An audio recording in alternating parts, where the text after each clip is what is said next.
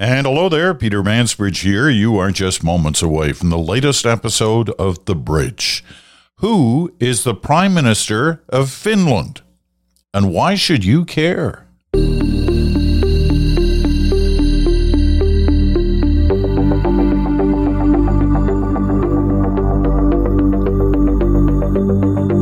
And welcome to Thursday on The Bridge. My tease question a few moments ago was about the Prime Minister of Finland. Do you know who that is?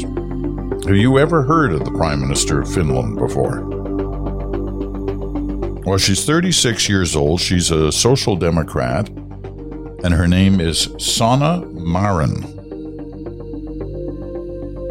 And right now she has her country kind of split over her actions last Saturday night. Some say she should be in serious trouble because she broke her own COVID rules of her government. While others say, hey, she's okay. She's 36. She's a prime minister. She's a busy person, yet she pulled an all-nighter clubbing till 4 a.m. Now, there's nothing wrong with clubbing, and you're definitely allowed to do that. But she had been warned, or at least a message had been sent to her, that one of her senior ministers had just tested positive for COVID.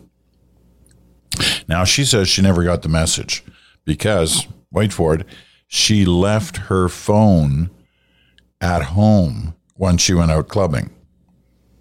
Because we all do that. we all never take our phones with us, right? Anyway, I don't doubt her. I have no reason to doubt her. It just seems a little odd that she'd forget her phone.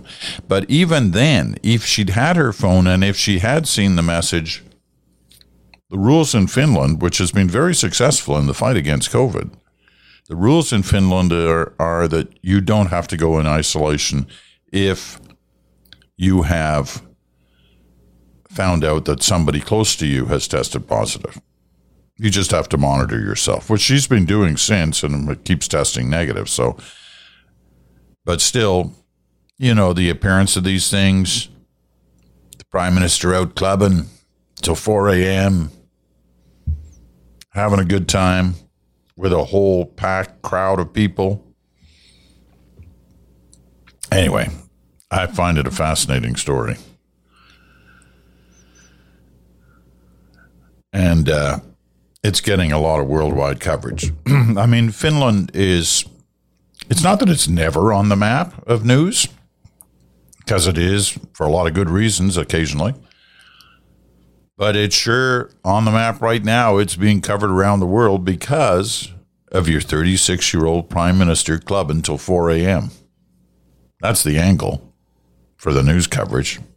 It's not the COVID angle. It's she's clubbing till 4 a.m. Anyway, enough on that. And welcome to winter, I guess. I finally realized that, okay, it's time to give up. Summer's over, fall's over, we're into winter. And I decided this last night about 5 o'clock. I was in Ottawa. I had to do some interviews yesterday. And I was flying back. Get on the plane. Porter Airlines. Get on the plane in Ottawa. It's snowing. There's snow on the plane. You know what that means. It's time to de-ice. And so we went through the de-icing process. And it's then when you really go to say to yourself, all right, you know what? It's winter. This happens. This is what happens in Canada in winter. Now, I'll tell you the one thing I still don't quite get about de-icing. The whole idea to de-ice is you've got snow on the plane, or there's been freezing rain, or whatever it may be, and you want to put the de-icing liquid on the plane and take off as quickly as possible so there's no issue about the potential for icing. Because icing disrupts the basically the shape of the airplane and can cause all kinds of problems on takeoff or landing. So anyway, what's puzzled me about the de-icing process is you would think because there's, you want to take off as soon as you can after you've been de-iced, that you would arrange to have that de-icing facility close to the active runway and the end of the active runway from which you're going to begin your takeoff roll. Now, I know those change all the time because of winds, but, you can move those trucks around, right? But here last night in Ottawa, we could not have been further away from the active runway's beginning of its roll position than we were where we were de-iced. I don't get that. You would think they would do something about that. But those are the kind of strange ways my brain works. I've always thought that why don't they just invent, it's kind of like a car wash, those automatic car washes. Why don't they invent something like that they can position, they can take out to the nearest position to the active runway, move it around if they have to during the day, but, it would be on wheels. And it stretches right across the taxiway, and the planes just drive under it and they get de-iced. And it's all like bingo. It's all pretty quick and very effective and efficient. But no, they haven't done that. They like having all these trucks around. And in some airports like Pearson in Toronto, it's like a big deal, that whole area where they de-ice. And I'll give them one thing at Pearson, or at least they used to. I'm assuming they still do. There's a ton of liquid that's used for that, right? The de-icing liquid. And at Pearson, they drain it and save it and recycle it as windshield de-icing fluid. At least they used to. I'm assuming they still do. But I know they used to do that a few years ago. But that's good. So that's good to know. My only other airplane story, I love airplane stories, it was when I flew up to Ottawa the night before. I was on an Air Canada flight. I was one of 3 passengers on the plane. So all this talk about how the airlines come roaring back, it's clearly happening in some places. I'm not so sure after the news of the new variant. But I'll tell you, this was like having your own private jet. There were just 3 of us on the plane. They did ask us all to move to the back when we took off for weight balancing issues. The pilot wanted the 3 passengers to be in the back of the plane to help him in the way the plane was balanced.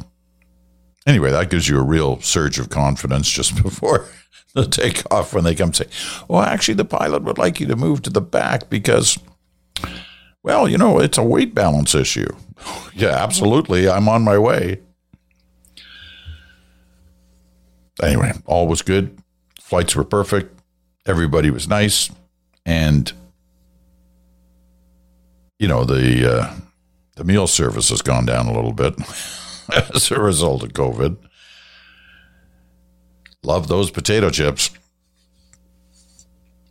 All right. This is Thursday, and that means I have some of your letters, the mailbag edition, and I've got it pared down. Just picking out just a few letters. But before I get there, a little potpourri, because there's a couple of interesting things I spotted. In Bloomberg, the news service Bloomberg, and in their opinion section, there's a really good piece asking the question, would the United States have spotted Omicron as fast as South Africa spotted it? Because South African scientists discovered the variant by noticing an uptick in infections and quickly sequencing the virus from tests in a hotspot. But the U.S. has a disorganized public health system with data infrastructures that slows its COVID responses and aren't as robust as South Africa to handle future pandemics. calling into question whether they would have been able to do the same. Ariel Kane is the author of this opinion piece in Bloomberg, and it's pretty clear what she thinks. She thinks we owe the South Africans a lot because they got it, and they got it quickly and warned the world.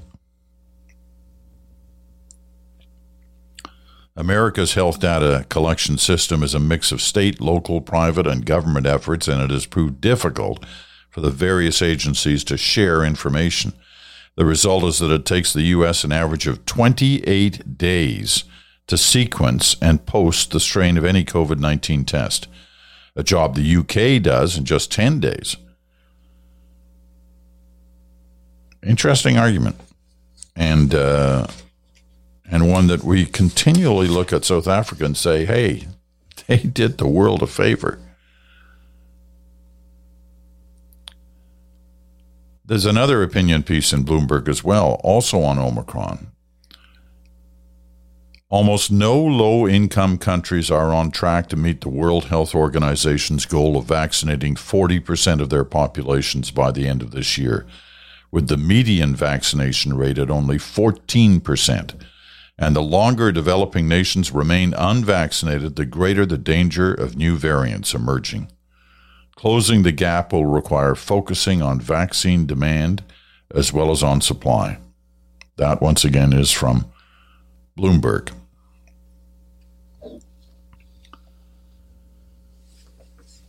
All this while the debate is still on about, did we overhype the Omicron variant? It's clear that it moves very quickly, but just how damaging, dangerous, deadly is the Omicron variant? That's still unclear, but the early indications are that the vaccines, especially if you've had a booster, can deal with Omicron no problem. And so therefore the argument is, if you're not vaccinated, get vaccinated. If you are vaccinated but haven't had a booster, as soon as you're able to have one, as soon as it's okay for your age group to get it, get it. A couple of other stories. This says something about the pandemic. This is in the Wall Street Journal. Close to 27% of U.S. consumers said in October that they had applied for a credit card in the past 12 months.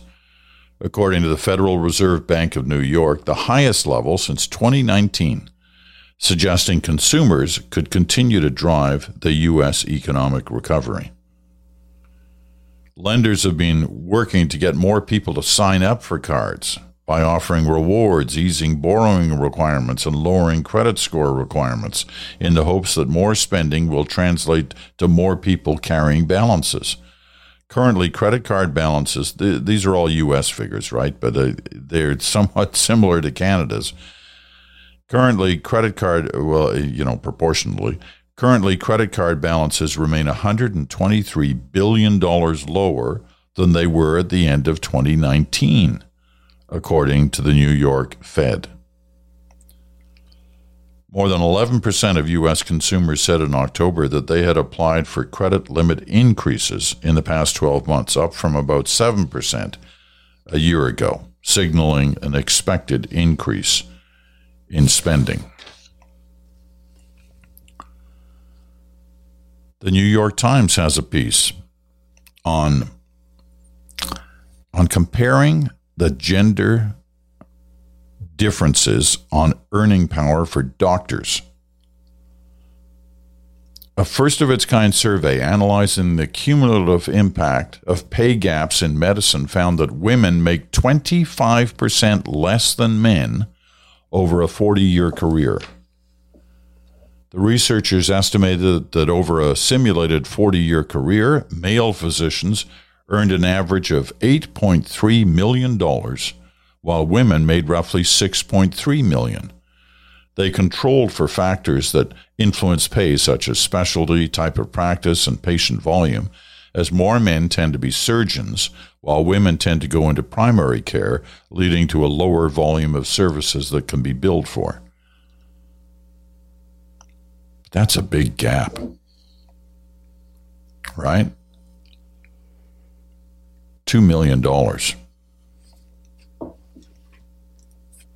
And last little bit of news. You got a cat? Well, if you do, you'll get a kick out of this story. This will have you purring. Funny, eh? Sorry. The New York Times says many large conspiracy theorists share videos and images of cute animals to draw a huge audience that can then be redirected to a publication or site spreading misinformation about a variety of topics. Oftentimes, people follow pages of cute animals and end up unknowingly subscribing to misleading posts by the same publisher, known as engagement bait, which helps misinformation actors generate higher clicks on their pages and therefore making them more prominent on a user's feed. The outlets then share anti-China, anti-vax, and right-wing conspiracy theories. And it appears that the favorite to lure you in is pictures and video of cute cats.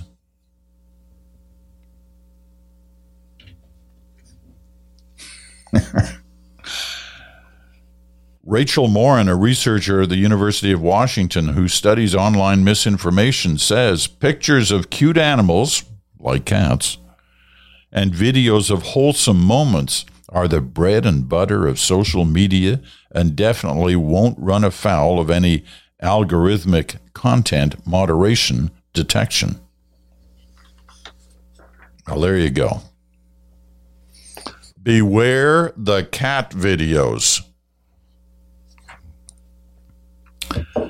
All right. Time for a quick break. When we come back, the mailbag, your letters, a couple of your thoughts and comments on the week that is.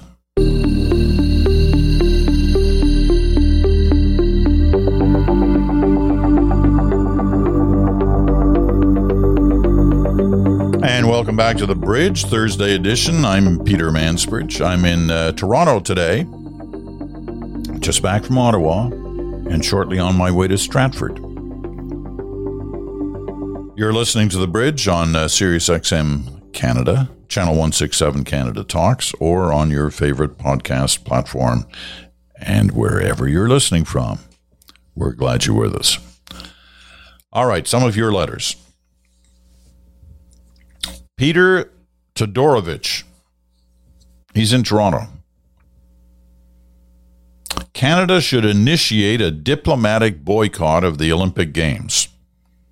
Well, Peter sent this letter 2 days ago. You must be happy because yesterday that's exactly what they did. But he gives his arguments why. The Olympic Games are for athletes. As a taxpayer, I don't want to pay for diplomats, government officials, or other freeloaders to attend, irrespective of whether there are any issues of human rights involved in the host country. In fact, I was not aware of the custom of sending diplomatic staff to the Olympic Games. The practice should stop. The staff should spend their time helping ordinary Canadians in need abroad, and the money saved can be used to help support athletes' training. Nobody believes the diplomatic staff can't do diplomacy in other venues and at other times. Furthermore, threatening a diplomatic boycott of a sporting event as a way to change a country's human rights leaves me scratching my head. Really? If a government thinks there's a problem with human rights in China, then it should have the courage to take actions that have real consequences, not take actions that are just publicity stunts.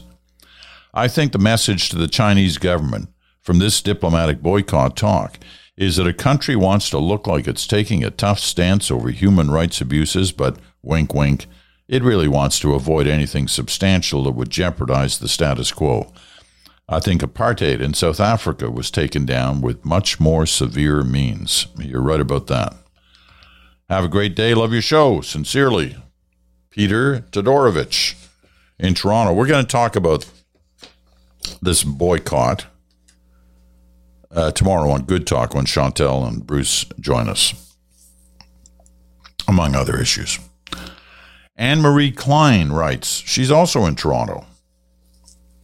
I caught up to all the week's podcast today and just wanted to say that the easiest solution for password protection, we've dealt with this a couple of times in the last few weeks, is to get an app to keep all your passwords for you in such complex combinations that you don't need to learn any of them, but solely create one super password to enter the app. My husband and I store our website passwords and other important documents, such as credit cards, passport, and driver's license numbers on 1Password. And I guess you get that at onepassword.com, and one is the figure one, onepassword.com. And I've never had any of our sites compromised. It's truly a lifesaver, and you just need to remember the long password you use to enter it. Yeah, that would be handy. Love your show, and I hope this info will help. My better half is a longtime geek industry specialist, so his recommendations are always highly recommended in this field. Okay, I'm not vouching for onepassword.com. I've never been on that site. I don't know anything about it, but Anne-Marie Klein obviously thinks it's usable, and so she tells us that. Carolyn Black writes from Waterloo, and this has its low points and its high points, this letter. Last week was a tough week for my family, and as a result, I didn't have the focus or time to listen to most of your podcasts, so I've been catching up on them this weekend.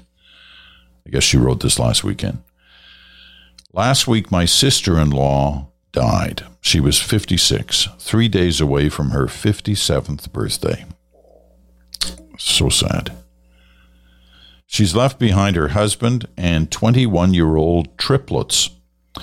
For various reasons, her children aren't launched the way that some 21-year-olds are, and one of the things that's the saddest for us is that Donna Jean won't get to experience the pride and satisfaction of being part of her kids' major life milestones, and likewise her kids won't have their mom there.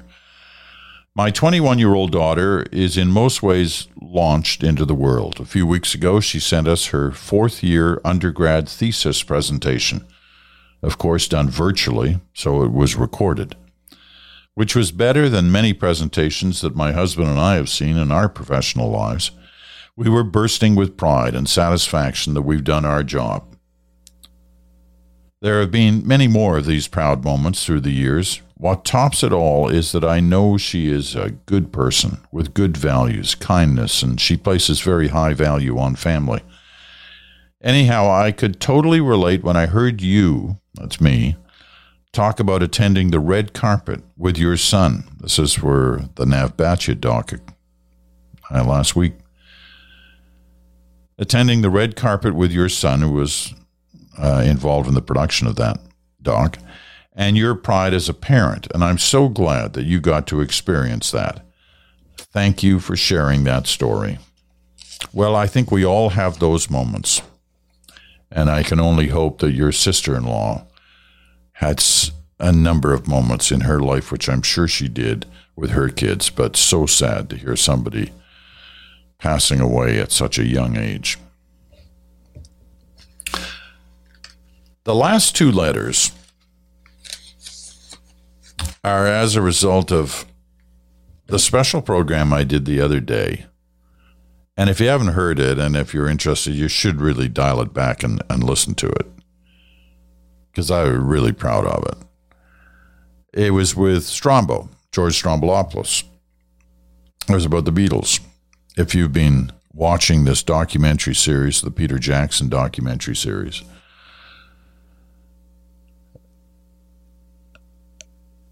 where he got all this archival film from the late 1960s, and has put it together. It was a kind of 12 days of filming as they got ready for a concert. And they had to develop and write new songs. And it's fascinating to watch it. At least I found it fascinating. Not everybody has. Some people have criticized it and say it's boring and blah, blah, blah. I didn't. Now, I'm a child of the 60s. I like to think I am. But I grew up with that. The Beatles were a huge deal for me, and my friends. It's funny because initially I said, well, the band that's really going to make it is the Dave Clark Five, the DC Five, Glad All Over, all those great songs. They're going to be bigger than the Beatles. I was clearly wrong about that. Although Dave Clark ended up having I'm pretty sure, had a great career as a producer after the Dave Clark Five kind of disbanded. Anyway, there have been a number of letters, and I've just isolated two on this. But if you are in any way a Beatles fan, you should listen to this interview with Strombo. And you don't have to be a Beatles fan. You may be just somebody who's been fascinated by this documentary and what does it really mean in the grand scheme of things in all the years and decades of talk about the Beatles and their place in rock music history. Anyway, Barb Demaray writes from Vancouver. I loved your interview with George Stroumboulopoulos on the Beatles. I was born in 1953, so the Beatles were front and center during my adolescence. In 2012, my daughter began working for Live Nation. Just after she started, Paul McCartney was scheduled to come to Vancouver, the first time back here since 1964. Although our family regularly got complimentary tickets to concerts, there were none for Paul McCartney, and the concert completely sold out in minutes. My daughter did, though, take me to see Barbra Streisand around the same time. Compliments of Live Nation. I was grateful and thought that I won't get to see Paul McCartney, but seeing Barbra Streisand was a close second. One night around that time, she called me into the kitchen so my son could take a picture of the two of us and said, "Smile. Smile like you're going to see Paul McCartney." And she pulled 2 tickets out of her back pocket. I lost my mind. The concert was magical, and seeing him with my child was like going back in time and bringing her with me. As soon as it ended, I wanted to watch it all over again. I have the tickets and the set list framed. I remember going with Willie, I don't know, must have been 5 years ago, to see the Stones. It was in Toronto. It was, at the arena where the Raptors and the Leafs play. And I didn't know what to expect. I mean, these guys then were just entered their 70s, and I thought, really? Going to watch Mick jumping around, singing the same old song, Satisfaction, blah, blah, blah. And it took me about 3 minutes to get into it. There I was screaming the words from these songs that have been a soundtrack in our lives. And it was fantastic. It was great. I loved every minute of it, and being there with your son just made it all the more wild and memorable. Okay, so here's the last letter for today. It's a little longer. It is from Markham, Ontario. It's from Gary Shaffron. Hello, Peter. I really enjoyed your conversation with George Stroumboulopoulos on Tuesday. The Get Back documentary was very moving for me. In the first week of September of 1964, I experienced 2 life-altering events. The first was starting high school. The second, and ultimately the one that made the longest lasting impression on me, was going to my first ever rock concert. It was the Beatles at the Montreal Forum. The noise that erupted when they first appeared on stage was the loudest sound I had ever heard. My ears stayed blocked for days, and the music stayed with me for the rest of my life. It inspired me to take up the guitar and comb my hair down over my forehead. I got sent home from school for that. Can you believe it? Yeah, those were different days. In 1968, I was on a trip to the UK. It as the time of Carnaby Street and so many other changes in London. Of course, I naively hoped that I would somehow run into the Beatles. On my second to last day after touring the British Isles for a month, I was staying in a hotel on Piccadilly Circus across the street from the London Pavilion Theatre. That night, a huge crowd gathered. It turned out that it was to be the site of the world premiere of Yellow Submarine. All of British rock royalty was there, including, of course, the Beatles. I saw them all arrive in their chauffeured cars and walk through the crowd to the premiere. Music has remained a major influence in my life. I went to Woodstock, but that's much too long a story for this letter. December of 1980 featured 3 other life milestones for me.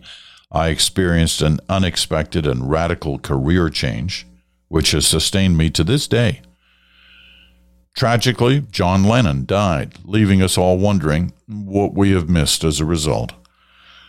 And most importantly, I met my wife-to-be.